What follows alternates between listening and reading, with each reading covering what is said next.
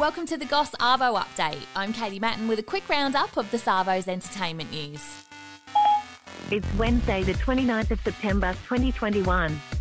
The Goss. The Goss. The Goss. The Goss. The Goss. The Goss.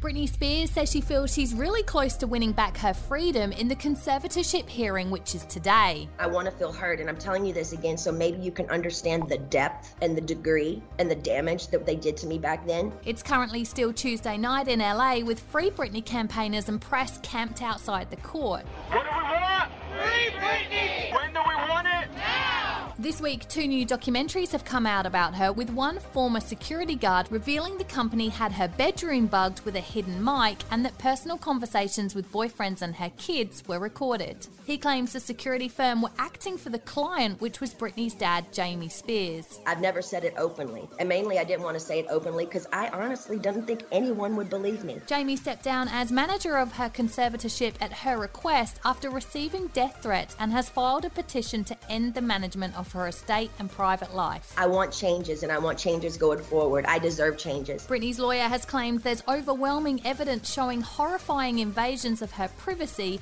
with Jamie saying all actions were within the authority given to him by court with her consent. Ma'am, I didn't know I could petition the conservatorship to end it. Britney got engaged to long-term boyfriend Sam Asghari this month, with the couple joking on Instagram that they'd had a baby.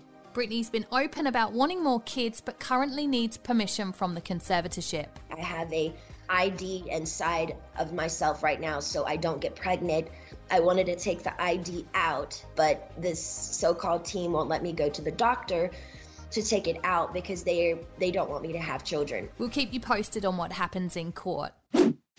Katie Price has crashed her car whilst under the influence of alcohol and drugs. I was self-medicating because my husband at the time was cheating. The 43-year-old model and ex of Peter Andre could face jail time over the incident, as she was already banned from driving when it happened. This is why I can't go back to my house, because I think of the times I've done coke there or the parties there. Her BMW rolled and has been completely written off, with her taken to hospital as a precaution with no serious injuries. The accident happened at 6 a.m. after she'd been partying all night, with her family taking to her socials to express their concern. I would turn to something to escape me from that, and mine ended up being the coke. They said they'd been worried for her mental health for a while and that she's going through a difficult time in her life. Because it's not human to deal with all this stress on your own with everything else. Katie's been banned from driving 6 times for speeding and drink driving, with her being caught driving whilst banned again in 2019. In 2020, she attended a rehab centre in the UK for severe trauma after turning to alcohol and cocaine. I went to the doctor and said, look, I'm not myself, and they said I needed post-traumatic rehabilitation.